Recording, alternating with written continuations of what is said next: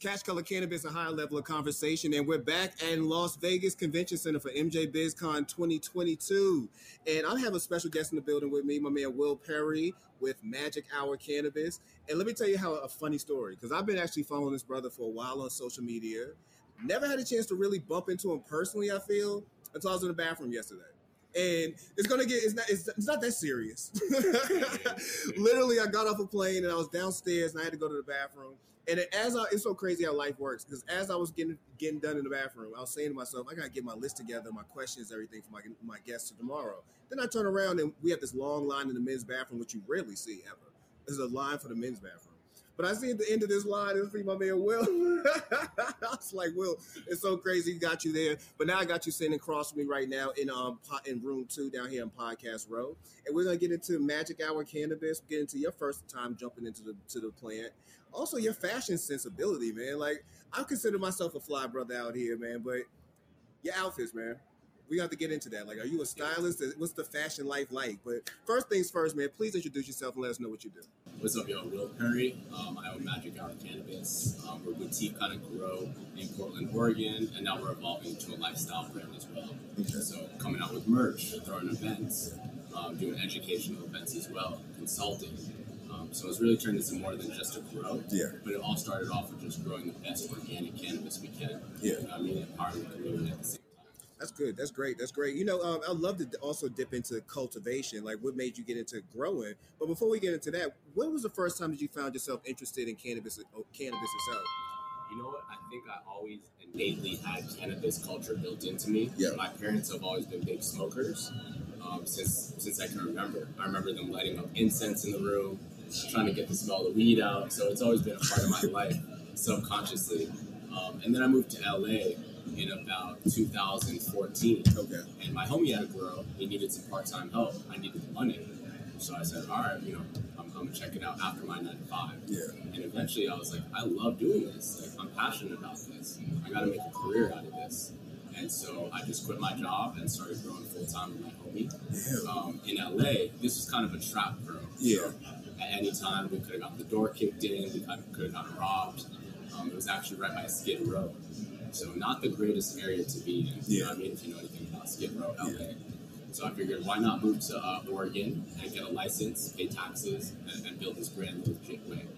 So that was kind of the thinking behind starting Magic. That's dope. So you discovered a love for growing late. Was it the first time you put your hands in the dirt, or the first time you saw the plant actually come to life? When did you realize, I like this shit? That's a great question. I think it was like seeing the whole harvest. You know what I mean? So from the time you plant them to the time you're seeing the buds. And the first strain I grew was Blue Dream, which is considered kind of mid now. I was just about to say, like, Blue Dream has had, you talk about needs a publicist. Yeah, for real, because it's a great strain. It feels good. It tastes great, it smells great, and it's a cult classic. Yeah. We may have to bring it back. But once I saw that flowered out, I tasted the flower, I saw the whole process, I was like, this is amazing. And, you're not on your phone, so think about, the time we're in right now. Yeah. Everyone's always on their screens, on the phone. I go into the garden and I can kind of meditate for 3 to 5 hours just working with the plants. So that was something that drew me as well. That's amazing. That's amazing. You definitely took a lot of risks with that trap grow. There's a lot of people out there right now who have grows in places they probably shouldn't be growing it. You talk about the fears and anxiety that you must have felt doing that. Yeah, man. So like, it was hard to sleep. Yeah. Now I may not sleep for other reasons, maybe because I'm worried about investors or expanding. But before, I was worrying about, who's going to knock at the door. Yeah. Are we going to get robbed? There's no recourse if you get, held up at gunpoint. Yeah. You can't call the police. Yeah, not calling the police. So it was just sketchy. You know what I mean? But I think everyone who starts in cultivation has that kind of beginning. I don't know anyone who just got into the rec market, just growing illegal weed. Yeah. You know what I mean? You kind of need that experience and that toughness about you to fight through stuff. Yeah, you talk about fighting through stuff as well. With Magic Hour Cannabis, for you to fight for licenses, just for cultivation, fight for licenses to be able to sell. It was a fight in itself. Talk to us about bringing Magic Hour Cannabis to life in Oregon, and what were some of the obstacles that you did face? Yeah, so I'd say the biggest obstacle was access to capital. Okay. Right, so, me and my co-founder, Adriana, she's, a young woman, Latina, I'm Black and Jewish.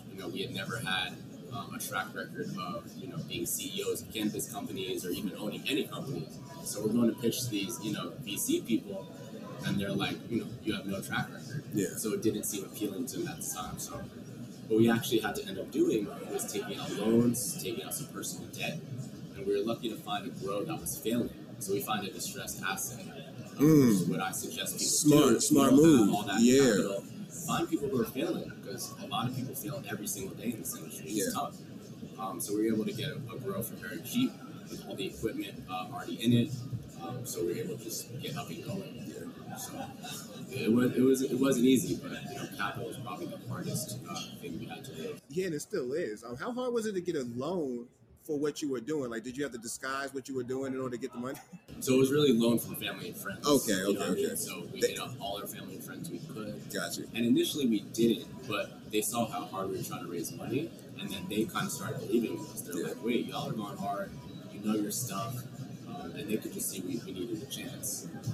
And like I said, we got the growth for pennies on the dollar, so we were able to kind of pay back the loan pretty slowly. It wasn't a lot of pressure, as opposed to if you have investors, they're breathing down your neck. They're calling you, you know, every day, every week. Where's the returns at?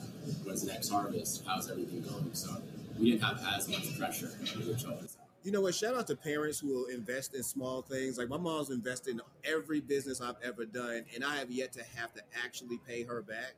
She'll get mad occasionally and remind myself that, you know, you still owe me this money, but she's not pressing me. It's not Bank of America. That's a good business model. Yeah. Take the money. Exactly. So Magic Hour Cannabis is now alive. It's now a thing growing in Oregon. What's it been like as far as the reception for the brand? You know, I know cannabis consumers can be tough. What's been the reception for Magic Hour? So the reception's been great. And so we're originally from New York. We moved out to Oregon, which is a completely different culture. Oh yeah. Demographics, you know what I'm talking about? It's very white. And then also they have a history of growing. You know, so again, you talk about being a tough consumer base. I think it's the toughest consumer market in the world, honestly. I mean, California's tough as well. Yeah. Like you said, there's that culture of growing and agriculture in Oregon that's so rich. Mm-hmm. You talk to someone, oh, my uncle grows, my dad grows, exactly. My mom grows. Everyone knows a grower in Oregon. So that kind of made us up our game, which is dope. We couldn't come with any bids. We had to come correct. And I was able to pick up a lot of tips and tricks. I worked at other grows while we were kind of waiting for our license. Smart. So I went in for minimum wage, $12 an hour. I was shoveling dirt. But at the same time, I was kind of seeing behind the scenes what this grow is doing right, what they're doing wrong. So I was able to pick up a lot of tips doing that. I think that's smart. You know, a lot of people, I know, again, it's interning basically, but you did it for some money. But that's a great way to kind of really learn, especially something as technical as cultivation, learning the background, learning how to actually manage workers, learning how to manage the crops. Like those are things that you're going to really need to know. And I think that's an amazing way that you approach that. Yeah, I suggest that to everyone. Like approach it as like your grad school. Yeah. I didn't go to grad school, so you know I'm gonna make this my own education. And if I'm gonna make this my career, I'm gonna dive into it. You know what I mean? So I want to learn everything from the compliance to the trimming, every single aspect of growing. I wanted to dive into. Yeah. So now I'm able to teach other people, and I do a lot of consulting now too. So I help people get their grow up and running. I helped with Ricky Williams' brand, the Heisman in Oregon. Oh, shout out to Heisman. Yeah. Shout out to Ricky, shout out to Heisman. But we helped them grow their cannabis in Oregon, gave them kind of our playbook. Yeah. So it's just been a great experience being in Oregon, although it is a tough market. Yeah. Oregon is a great market. Shout out to my boy Jesse Horton, man. Jesse, you know, I love talking. Whenever I speak about cultivation, I stand out with Jesse. Because Jesse, have a conversation with Jesse about growing. It's like, wow. You know what I mean? Like, you'll literally listen to somebody who is so passionate about something. Have you ever had a chance to tap in with him or get any pointers from him? So it's funny. I feel like every podcast or interview I do, I shout Jesse out because he's such a good guy. So when I first got to Portland, I didn't see any black or brown cultivators, right? Yeah. Jesse was the only one. So I hit him up, and he was cool enough to have dinner with me, have a couple drinks, and just kind of give me that confidence that I could start my own thing. You know what I mean? Because just coming into Oregon, it seemed overwhelming to just start up and grow. You know what I mean? Like we weren't capitalized. I'd never done this before, and just him giving me that game and confidence just made me, say, all right, I can do this. That's perfect. Big shout out to Jesse. Big shout out to Jesse Horton. I didn't get a chance to ask you this. Prior to getting into the cannabis, what were you doing before? So I was doing advertising and marketing. Okay. I actually had a pretty good job in New York at a big ad agency, but it just wasn't something I cared about. You know what I mean? Like the day to day, I was on the computer from 9 a.m. to 9 p.m. Then maybe you had a client meeting, go to some dinners. You know, like I wasn't passionate about it, and that's my big thing. It's like personally, I need to be passionate about what I'm doing. Yeah. I have a lot of homies who are probably still at that ad agency who are leveling up and doing great. But for me, I need to start my own radio. Yeah. You know what I mean? That's really could help me. Yeah. Any possibilities of seeing seeing Magic Hours expand past Oregon? Like, have you started getting into those conversations as far as with your business partner about, is it feasible that we could even bring this to other places? Yeah, and that's what BizCon has been so good for right now. Is networking, finding these investors and people that want to start these projects. So we have a lot of good momentum this year. I actually have a meeting right after this with an investor looking to take us to New York. So it's been great this year. And now we have a track record, so we've been operating for 3 years. Yeah. And so as a small boutique operator with no finances behind us, operating 3 years in such a saturated market, it says a lot about the company. Yes, it does. And our ability to operate. It is. And so to answer your question, the brand has been really well received in Oregon, but I think it'd be even more well received in somewhere like New York. You know what I mean? Where we can infuse more culture, like we're talking about style, music. We deal with some, rappers, celebrities, but very organically. It's never a forced thing. So I can see the brand definitely expanding. Would you be the one actually having to grow when you go to New York? I know that's a thing. You can't just go somewhere. Like, would you be hands-on when you get into New York as far as making sure that this Magic Hour is the same Magic Hour that you would have got, at least as close as possible, that you would have got in Oregon? For sure. I'm super hands-on. I wouldn't say a micromanager. Especially as a young owner, you want to be hands-on. And I've just kind of like let my hands off the reins a bit in Oregon because we have a great team now and people that we trust. But yeah, in New York, I'll definitely be hands-on for a while to make sure everything's on. Let's get into some fashion, man. You a fly dude. I love seeing people who have their own real fashion style, especially in cannabis. Like one of the things, and this is no knock to people, I hate cannabis suits. Yeah, of course. They're talking about the green ones. I hate those on a passion, man. And when I first came to my first conference, it was like it was a sea of that, and I was like, man, I wish somebody would just come in with a little bit of flavor. Yeah. And I appreciate you for bringing some flavor, man. Explain to us your fashion style, man. Like, how do you get the drip that you got? To be honest, man, my mom was in fashion for a long time, so she had a boutique in the city around Soho in the West Village. Oh, cool. So I'd always just go with her and just watch her put fits together, and so that kind of inspired me.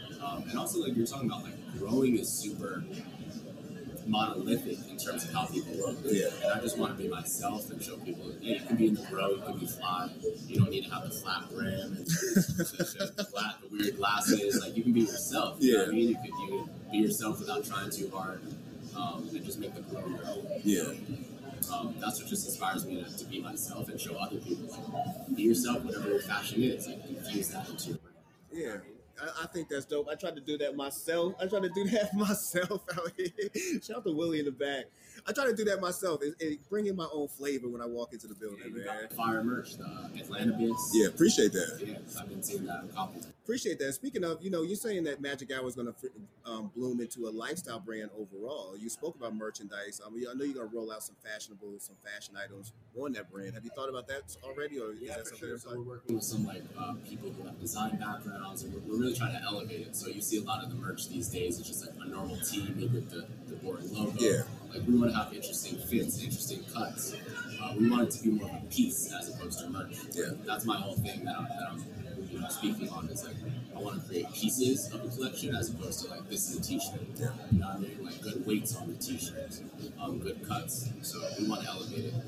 10 years from now, what do you want people to think about when they think about you, when they think about Magic Hour? Like, what do you feel like your legacy is going to be with? Quality, empowering the community, and inspiring people. That's all I really want to do. To create quality medicine, quality cannabis that people can enjoy. Yeah. And anyway, and that's what Magic Hour is. It's like using our cannabis to create that magic hour, whatever it is. It could be 6 a.m. You wake up, you do yoga. Afterwards, you have a joint. be when you get home from work. You know what I mean? Or it could be after you put your kids to sleep. That's your magic hour to have a drink. So I want people to associate it with quality, lifestyle, and empowering the community, helping other people out. I appreciate you, man. Well, this has definitely been a magic 15 minutes. I love it.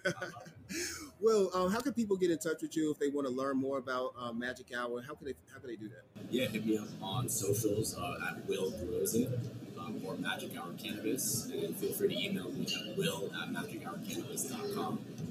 I love just helping people out, giving as much game as I can. So yeah, anyone can hit me up. I'm an open book. But I appreciate you stopping through, and that is another episode of Cash Color Campus live from MJ BizCon.